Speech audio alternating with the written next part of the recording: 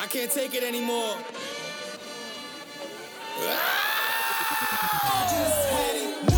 Welcome to another episode of The Cast, and we are excited to have you tune into our podcast. We believe that every one of us has the potential to conquer the mountains in our lives. We strive to help our listeners overcome this by providing words of encouragement and life-changing testimonies from those who have conquered their mountains. Tune in and enjoy the journey.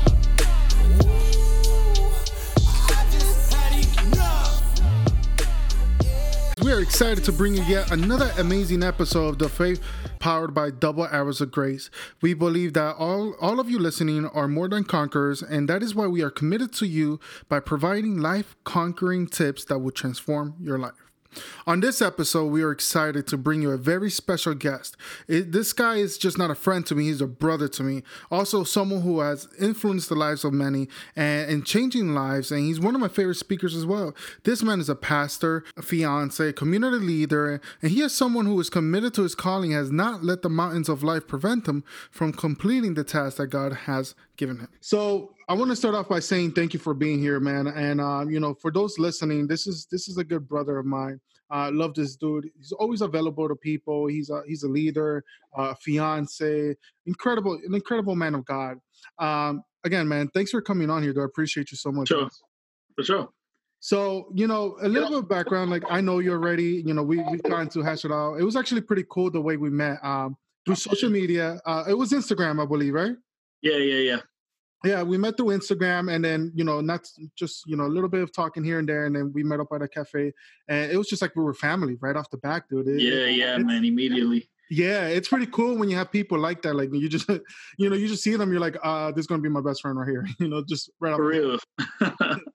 I love it. So it's like instant. Yeah, man, I love it. And, it's even more interesting just to see like the things that you're doing as well. On top of like, it's just incredible. And I want you to actually, get back on that. But first, to start off a little bit about you.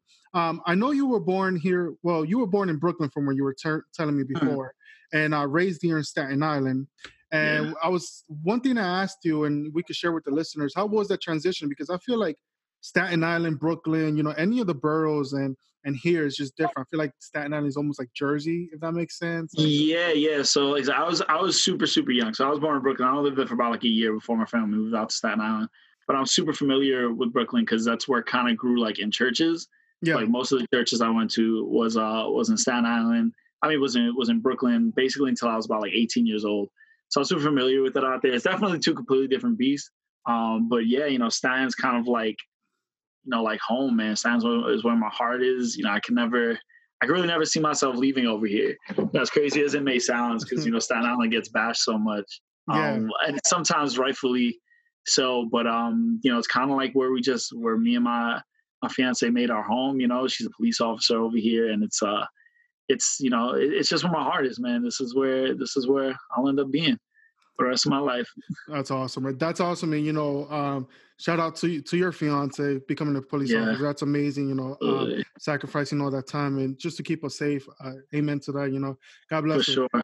And that's awesome that your heart is here. I'm from Florida. So the whole transition here, man, is just, to me, it's like, I need to run away. I need something more flat, Yeah, I hear that. So it's a whole different world out here. And you did mention there that your parents, you lived in Brooklyn. You were going to churches in Brooklyn.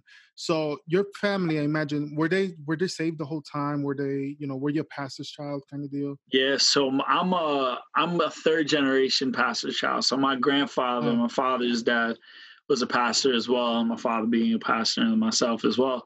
And so this is third generation down from my late grandfather, rest in peace. But my mother too. My mother comes from a Christian background. It's crazy because my whole family was rooted in Christ long before me. Like I said, my mother, her parents, my dad, their parents. Not to say that my dad had his years where he had wandered off from the Lord. Even my mom. So everybody had like their kind of moments. But my family was always rooted in Christ. And ever since I was born, like once they had like me and my sister, it was 100% like my parents were sold out for God. And that kind of led us to breed that culture inside of our family. And it's a huge blessing, man. So I consider it an honor to be able to consider in my grandfather's lineage of being a pastor. It's just something that's in my blood at this point. That's awesome. And you never be able to deny it. That's awesome, and you see it in your life. You see it in your social media, and it's something I aspire to, because I can be very hot-headed, and I see that. I'm like, be like your brother Joy. Be like your brother, relax, chill. Like Nitty says, chill. Oh man, I get my areas. I have different areas where I lack, man. So ain't nothing. We all got our battles that we. Yeah, and I appreciate that too about you, that you're so transparent about those things. I feel like I feel like a lot of times, and this is something even that dates back to when I was an atheist, where I used to look at Christians and be like, oh, they're this people that think they're perfect and better than everyone. But you don't see that with you. I see the complete opposite with you. And, even being in the faith, I see the complete opposite with so many people who are just like, just like so chill. Yeah, I mean, Christianity was never supposed to be about achieving this kind of perfectionism. Christianity was never supposed to be about gaining access into like this exclusive club of Christianity. It was never like that. I've been reading a lot about the story of David, and I've been reading Psalms, and there are moments where David is very human and very real, and talks about his own struggles, and talks about his own sin, and confesses it in direct conversation with God. So the kind of I guess the dichotomy between Christians being perfect and then Christians being true, it's sometimes really hard, because it blurs people's perception of Christianity. What's the reality? Is it to be this perfectionist, or is it the reality of the situation, which is knowing that we're made righteous by Jesus? So it's it's finding that balance. It's just tough on the part of the Christian, because we have to defend the right version of it. Yeah, and especially now at times where you personally, I feel it's a lot of pointing fingers, Yeah. And I'm not gonna lie, sometimes I'm guilty of it as well. But it's a lot of fingers. There's a lot of like a mask in front of people's faces as well. And I totally agree. So you mentioned earlier that you grew, your family was grew up in the faith and all that, and I've met people, on both sides. Like myself, I really didn't grow up in the faith. I grew up completely disobedient, probably doing everything under the sun that you shouldn't be doing. But I do hear that those people who, a lot of the people who grow up, with family who's very strong in the faith, face a lot of challenges with that as well in their childhood. Would you agree? And yeah, for sure. So the class of being, like a pastor's kid or like a preacher's kid or somebody that's raised in the church does not eliminate you from facing the same fleshly desires that somebody that wouldn't be in Christ faces, or doesn't fight the same temptation that somebody who isn't in Christ faces. We're still subject to everything that somebody who does not believe is subjected to. We just have a source to be able to cast that upon as somebody who does not believe does not have,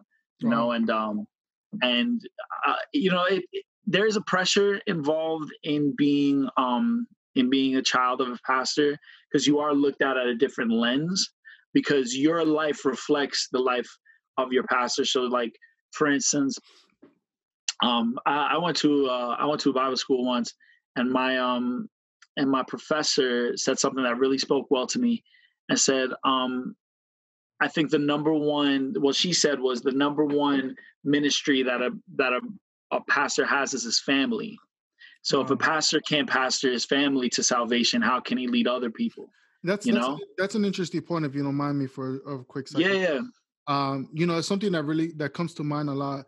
I see, and tell me your thoughts on this. I see a lot of families out there of the faith, and I understand the whole nobody's perfect idea, but I see a lot of these families where it's just, they look like they're falling apart, yet out there, one preaching or building ministries and all that. What are your thoughts on that? Well, it's not to say that a child going astray is a direct response to a lack of effort on the side of the parent. I don't believe the two work hand in hand, because there was a long time where my sister had been away from God. My parents were consistently praying in and out, nonstop on their knees for my sister to return to Christ. And now she is, thank God, she's returned. She's a very powerful woman of God now. But I believe that is your first ministry. You know, if you cannot lead, if you're not interceding for your children, if you're not interceding for your spouse, if you're a child who has somebody who maybe your father or mother is not in the faith, and you're not interceding for them, there's a whole responsibility at that point. So I feel like that's where the responsibility on the part of a pastor's child comes, is that like, okay, I now represent my father and mother. Yeah. And I represent who they are in Christ. Not only are they the pastors of my church, but they're also my parents. So I have to represent them on two different levels. Not to say I haven't had my moments where where I'm acting a fool and I'm doing what I want to do and I've fallen short of his glory, countless times. Not to say that I haven't had my moments like that. But it's always understanding who you're representing. So I'm not only representing God, I'm not always representing my church, but I'm representing my parents. So that's kind of where the pressure comes, Yeah, that's powerful. And I love the way you put that. And, it's very encouraging to hear that, especially from somebody like yourself who's about to be a married man. That's oh my God. how like are you? I mean, you must be excited. I remember when I got married. I remember when my wife actually walked on the altar at the church you passed her at, and I cried. Yeah. Oh my God. Yeah. I don't blame you. So I'm gonna be a wreck when I see Tiff walking down the aisle. I'm gonna be an absolute wreck. Dude, It's really, it's crazy. It's beautiful because it was funny because before we were at the altar, I was telling myself, like, I'm not going to cry. I'm not going to cry. In fact, I felt it wanting to come up. I was like, nah, man, I'm not going to do this. And as soon as that door opened, Pastor Ro tells me, dude, it was just like waterfalls down your eyes, bro. It just like came out. I'm like, dude, I couldn't hold it. Because you understand, like, especially like now you're on the other side of being married. It's like, you understand the work you put into not only finding that significant other, but finally getting them to that point. Like there's so much buildup to that point. I remember, when you're looking for a place to get married and you're looking for the right date and the right time, and there's so many different aspects in terms of planning that actual date. Yeah. That you see it kind of finally come into fruition, and you're like, oh my God, this is my wife. This is the woman that God chose for me. And when you kind of really think about that at that moment, like, I know for a fact I'm not even going to try to hold it back. Like, there's no point. I'm going to be an absolute mess. And and I love that. I think that's awesome because you guys have been together for some time now. Me and my wife got married within 9 months from me closing the deal. I know you guys been together longer, and I feel like the longer you've been together, there's more anticipation there. Definitely, for sure. Yeah. That's awesome, dude. So, now you're going to be a husband, and one day you're going to be a dad, and you have those values, and it's very encouraging to hear because I believe those values will be lived out in your life, and it'll be rolled over to your kids. So now you lead a young adults ministry. Okay, you also pastor a church. Do you want to give us a little bit more details on that? So I'm currently the youth young adult pastor at Freedom in God Ministries Church on 549 Bard Avenue in Staten Island. We started about a year and a half ago. Yeah. And pastorship was something that was a long time coming in my life. Something I was called to do when I was younger, when I was I think I was like 15, 16. Okay. Prophesied over, told I'll be a pastor one day. It was a long time coming because it's not easy, the road getting there, and it's not easy sustaining it. And I'm still learning as I'm going. I'm far from a perfect pastor. There's still so much you have to learn. When you become a pastor, I feel like there's so much more you still have to learn about God, but then you have to learn about the craft of pastoring in itself and how the two entail together. Well, because I could love Jesus with all my heart, but still need a lot of learning in order to cultivate myself as an effective pastor. Yeah, and that itself is a journey in itself. You did mention you were 15 years old, if I'm correct, where you were prophesied. Now, being 15 years old, being told something like that, how was that? I feel like if I was told you're going to lead a church at 15 years old, I would have ran away. No, I mean, it's crazy because I always felt my whole life that I was going to be a worship leader. I always felt I was going to, I was going to sing my whole life, or I was going to play piano my whole life. And, his ways are higher than our ways. That's what his scripture says. And he knows what was best for me. And when I heard it at 15, it was more of an honor. Because, when you're in the gospel your whole life, you kind of understand. That's why I always have more respect for people who didn't know Jesus and came to know Jesus through whatever trial, like, like yourself, you're somebody who found Jesus after. It wasn't something that was embedded into your spirit or embedded into your family or your bloodline or your culture. See, for us Figueroas, it's easy. It started off at the top, it was my grandfather. So it came down. So it was easy on my end. But like, I have more respect for people like that. So like when it comes to the point of me being prophesied over to pastor, it was more so like, oh man, like, okay, I am the next in line to do the work of Jesus as it's been intended for my last name to do. Figueroas have pastored. That's my lineage. And I would pray that one day, son or daughter, whatever may have you, they'll be able to pass on that same lineage. It's just so it wasn't pressure for me. It was actually the opposite. I received it, and it's almost like I neglected it for years. Yeah. And I just completely just disregarded it for a very, very long time. Until God had to bring me to a low point in my life, in which that's where that calling started to manifest itself. Wow, it's amazing. So you were 15 years old, you got prophesied over to do what you're doing. And now, you're here, full out adult, about to get married, leading people and whatnot. So back to your calling now. We've had a lot of conversations about what God has spoken to you to do. And one thing I really like, that comes to my attention all the time, that I really admire as well, is the unification of the churches. Right. Especially in Staten Island, so many churches, and right here where I live at, on the same block, there's about 2-3 churches. Yeah. And I guarantee you, they probably don't even associate with each other. Yeah. But on the other hand, you're different when it comes to that. I go to Kuhau. You're in Fix. You've associated with people in Movement, ICC, which are variety of churches here in Staten Island. Tell us a little bit about that, more of the unity of churches and what God has called you to do. Yeah, so I just think about a year ago, I got something in my heart that made me consider that I think the body of Christ in Staten Island was very divided, and it seemed like no church really messed with any other church or really integrated with any other church. And I couldn't figure out why. I'm just in my heart of hearts thinking, we're all here for the same reason, and we're all here to bring the same message, which is the gospel of Jesus Christ to humanity.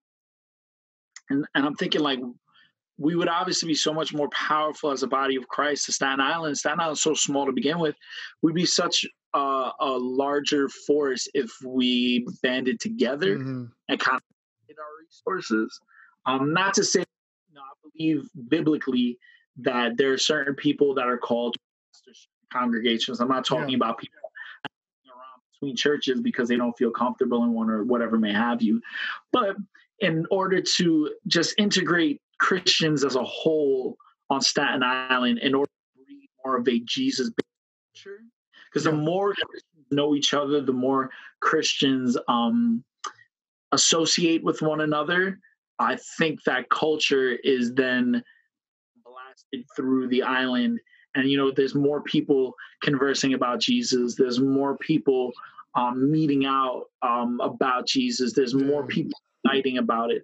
So that kind of made sense. And just through you reaching out to me, through Ellie, who are the young adult leaders, I think I reached out to them, and it just kind of like manifested into, let's just all get to know each other. Like, it doesn't have to be this this innate desire to want to do everything together. But I just think that Christians need to be around other Christians. And my church is fairly small. So I think it's, especially our young adult group is fairly small. So like for me, I think it was important to bring my group around other people around our same age that also love Jesus, because it helps build their faith as well. That's powerful. And, can you imagine, like, I think about it and I speak about it with others. Like, can you imagine if the Bible was, mentioned the church of, the church of Ronnie, the church of Joey, the church of on the corner, opposed to what I've seen in the Bible, and please correct me if I'm wrong, where it's more, the church of whatever city is in kind of deal. It's like a different dynamic from now. It wasn't. But yeah, we have advantages now that obviously when churches were first being created, back in New Testament times, we definitely have more advantages now, 100%. And this is our time to leverage that. Do you feel like sometimes those advantages can also serve as disadvantages in some ways? Well, I think it's important to understand that anything with growth in Christ needs to be organic. I don't think it needs to be forced. I'm all for unification of people, of Christian people, but I also don't think it's not something that needs to be forced. Things with God, other than you pushing for somebody's salvation, I don't think needs to be forced, because if it's going to be a move of God, God is going to lead this move of God. I don't have to lead anything. I can be the bridge between it, but I don't have to lead it. So I don't necessarily in terms of disadvantages, I don't really see many disadvantages other than perhaps friction. I know sometimes there could be friction in terms of like pastors, because sometimes maybe you don't know everybody's level of Christianity. You don't know the realness behind them. A lot of people could put on a Christian front and it be completely, it could be completely false, So it could be that friction of just from a pastor perspective, just making sure you're caring for your sheep and making sure they're not being integrated with wolves in sheep's clothing. I think that's the only kind of disadvantage of that, if you get what I'm saying. Yeah. If it was me, and I wouldn't want the people that I'm pastoring over integrating into maybe people that may seem like, on the surface, they're people loving Christians, but under the surface, it could be, it could be a different story. That could be the only real disadvantage of it. But if everybody's following Christ, then there's no reason we shouldn't do it together. What are your thoughts on other churches, like, some of the larger churches that some people tend to say, they're like rock concerts. Let's say, for instance, Hillsong. I thank God for Hillsong, first off, because I was an atheist. I walked in there not believing in God. I walked out of there with my hands up praising God. It's two different dynamics, but not everybody sees it that way. Everybody sees it as more as a show being put on, because what goes on there. And I've seen some stuff that's pretty alarming in there as well. But for the most part, they are bringing people to God. Yeah. So the way I see it is this.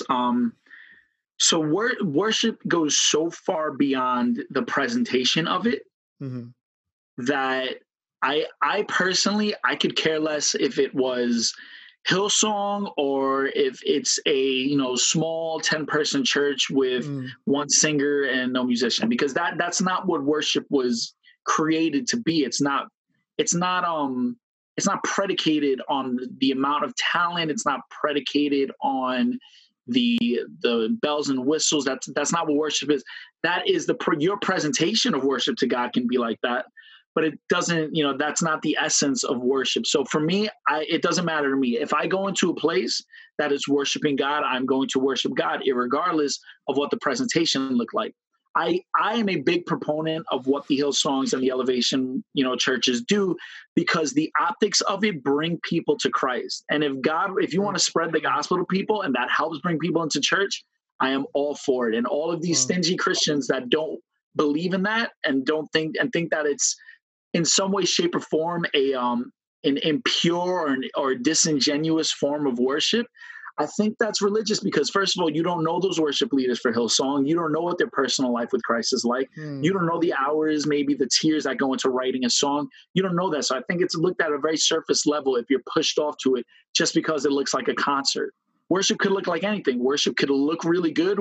Worship could look really bad. I could be worshiping God and look beautiful with my hands up. I could be worshiping God crying on my floor. The optics of it don't necessarily depict the message of it. Wow, if you get what I'm saying, So yeah. I'm totally, I'm totally for all types of worship. As long as you're worshiping God, that's all that matters.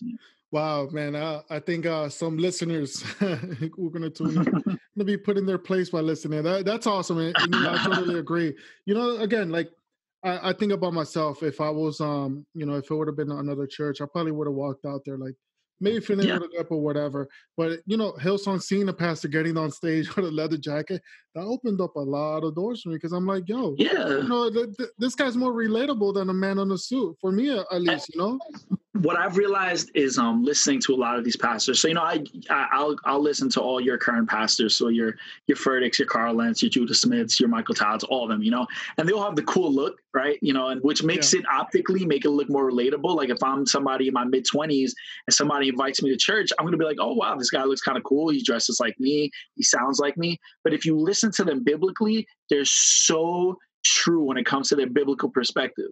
And that's what I love about it, is that they're not giving you an incorrect gospel. They are giving you the gospel of Jesus Christ, and they're bringing people to God. But what drew them in was that optic of that, that cool looking church. So I'm all for that. Like, I will never be against that in my life. As long as people are coming to know God as their savior, that's all that matters. And then after they accept, and this is kind of, I think, where things maybe get delineated. After they accept Jesus into their life, it is now their responsibility to grow, and they have to go into their Bible for their own and learn more about, okay, why is this, why is there a team of people worshiping Christ? Why is this concert being put on? Why are we worshiping Christ? So once you get to understand the why, then the events that happen don't even matter, as long as you know why they worship, Wow, that's awesome, dude. And I have to totally agree. And it's very well put together, man. Encouraging as always. No, just trying to bring the truth, man. That's it. So, with all that being said, you're in your calling, you're, developing this young adults ministry, you're preaching at the church. With all this being built, there's always challenges that come behind it. What would you say are some, one major challenge that you face when stepping into your calling? Yeah, so you'll realize often that when God is working in something, obviously the enemy gets very pissed off about it, and the devil will try to come at you in many, many, many different ways. So in terms of ministry itself, the biggest way he'll try to discourage you is when it doesn't look like you intended it to look like at the beginning. You could very easily be discouraged by it. We've been putting on what we call Friday Night Raw services, which you've attended a lot of your church supports, and that's why I love Christ Uncensored for it. And we started putting on the show, and they're getting very, very large in terms of quantity. They're being very powerful. God is moving. God is changing people's lives. But when we first started this youth and young adult ministry, that was not it, man. It was me with maybe 4 people from my youth group, and that was it. And trying to put on whole services without anything. I'm the only guy who knows the system. I'm the only guy who plays piano. I'm the only guy who sings. I'm the only guy who preaches. So it was like me trying to put on like this kind of jack of all trades. Like a one-man band. Yeah, like a one-man band, exactly, for the people in the church. And that could be very, very discouraging. As a young leader, as a young pastor trying to build people, it can get very discouraging. And you feel like, wow, like nobody, God, you've called me to do this. I'm putting in the effort. Why is nothing showing for it? So the enemy then tries to come into your head and say, you're not good enough for this. You can't do this. You're letting God down. You're not putting in your best effort, which is a lie. Things that are in Christ have to grow. They have to, and that's why I say things that in Christ grow organically. All I did at that point was then just focused on seeking God, prayed, and asked God, I want to do what you want with this ministry. Whatever your vision is for this ministry, let it be. And then over the years, it started to grow. Wow. That's so awesome. that's like one of the bigger challenges. It's just, especially in any leadership mold. Yeah. It's just not being discouraged by thinking your leadership is ineffective. I believe that falls into the world of entrepreneurship or just anything in general where I remember when I posted something a long time ago, all I had is one view on it. And, later it grew not much larger, but it did grow and larger, it trickled down to it. But if I was discouraged just by that one view, just like, oh, it's not what I intended to be, or it's not what it looked like. I mean, none of this would be happening now where I'm shooting for it now. Yeah. So I think it's, definitely. I'm sorry. You go ahead. No, go ahead. No, I think it's important to, especially in the age of social media where we're in, where everything is so visible, it's important to not really focus on the view, but focus on the value that you're bringing. I think that's kind of where things tend to change a lot, because for me, right, when I started becoming, God's intent is to always keep us humble. So when I started to preach, you get a lot of good feedback. I think my sermons are good. Okay, dope. So my initial response was, okay, now let me hit social. Let me try to get my social media game up and going and going and going and going. And then God had to check me really quick. And because I didn't see the results I wanted to see, you post something, you post a video of a sermon or something like that. It doesn't get a lot of likes. You post something like this, it doesn't get a big response. So what's the deal? What's the deal? And then God checks you and says, hold on, I can get you to a point like that, but this is not for you. This value is for other people. This value is for the sake of my gospel, is for the sake of my kingdom. So when you focus it from that aspect, then you lose sight of the social media aspect of it. Like for me now, I will rarely, to this point, because I'm in a season that I'm growing with God, not growing in my media game. So I'd rather focus in on that than spending time trying to push, my IG or my Facebook or things of that nature. So It's important to understand the value of what you're bringing and to really cherish that. That's awesome, man. It kind of ties into my next question before we start wrapping stuff up here. Yeah. We strictly believe people are more than conquerors. We believe that everybody has the potential to reach greatness and do so much with their lives.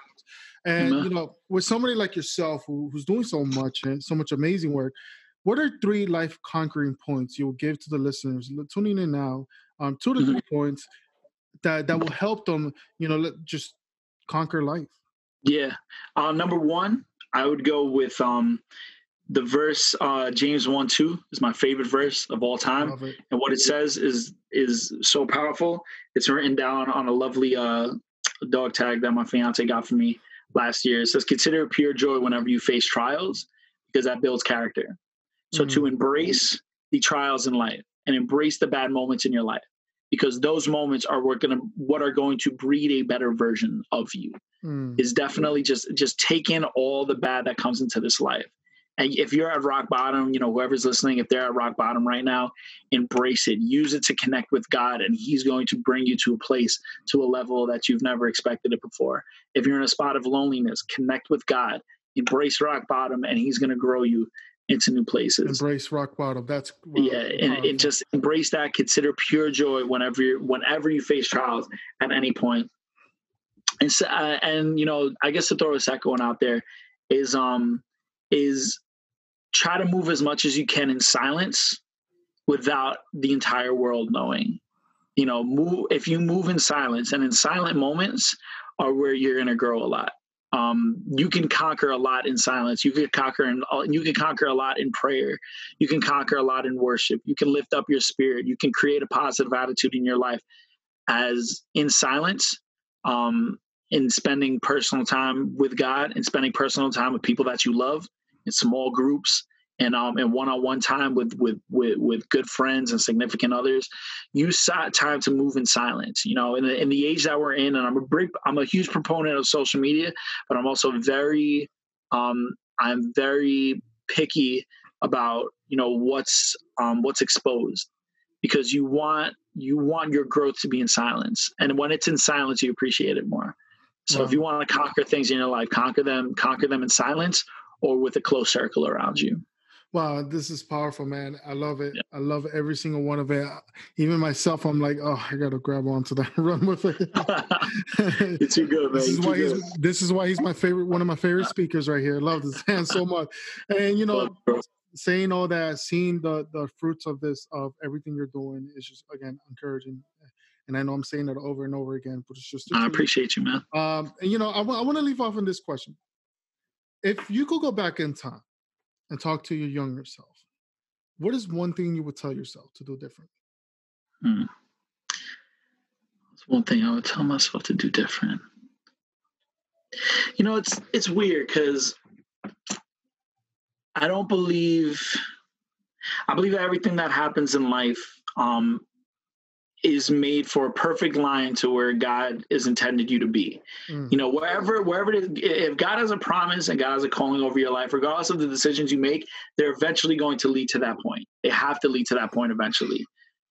God promised a lineage for David, right? That his kingdom would rule. So regardless of whatever King David did, his lineage had to proceed. It had to be successful because God called it to be. So for me, I think I guess the only thing I would tell my younger self is to cling on to God closer, because I feel like between like my ages of like maybe like 18 and 26, if I was just a little bit closer to God, I might have been able to avoid certain calamity in my life. But even with that being said, the calamity of my life brought me to this point. So regardless if I avoided it or didn't, I still would be in this point in my life. The calling on my life would still be the same. So I wouldn't, it's a hard question because I wouldn't change anything that's ever happened to me to this point. I'm alive. I have everything I could ever need. I would never change anything that I've done to this point in my life. Wow. All thing I would change is to avoid certain aspects of my younger self that I probably could have avoided if I was just more sold out to God at that moment. I probably would have encouraged my younger self to do that. Wow, that's deep. He drops the mic. And that's powerful, man. And I agree. I kind of, it's funny because I kind of expected an answer like that from yourself. And, sometimes I even think about it. Like, there are things in my life I wish I could change, but then I think about it deeply. I'm like, if I were to change those things, would I still, have twins coming on the way right now? Yeah, it's like the idea of the time machine. If you change one thing in the past, then what happens to the future? Exactly, and it could have been pretty, it could have been uglier. And exactly, you don't know. One uglier, that's for sure. Yeah, so, exactly. We're gonna conclude. We're gonna leave it right there, man. Thanks once again. I know you're on social media. Do you want to leave your social media out there, a little bit of information on your church for people could just so you're gonna want to I can be found on Instagram at JD_Figs, that's FIGZ. You can follow the Freedom in God Ministries page at Fig Men's Church, and then at the Youth and Young Adults group at Fig_YYA, that's for youth and young adults. And Facebook, Joseph Figueroa. And then, just if they want to follow or, get involved in anything, I'm always accessible and I'm always open to everybody. So it's been a pleasure to be on, man. It's been my pleasure, your brother of mine. And I love what you're doing with Double Arrows of Grace. And I pray that you and your lovely wife just continue to grow in Christ, man, and continue to get stronger. I appreciate it. Bless you for your 2 little kids on the way, man. That's exciting. I'll tell you that much. Yeah. And I appreciate it, man. You guys heard it from the best looking pastor in Staten Island. Don't tell Ro I said that. Oh, man. Yeah, it's cool. We're going to have some beef.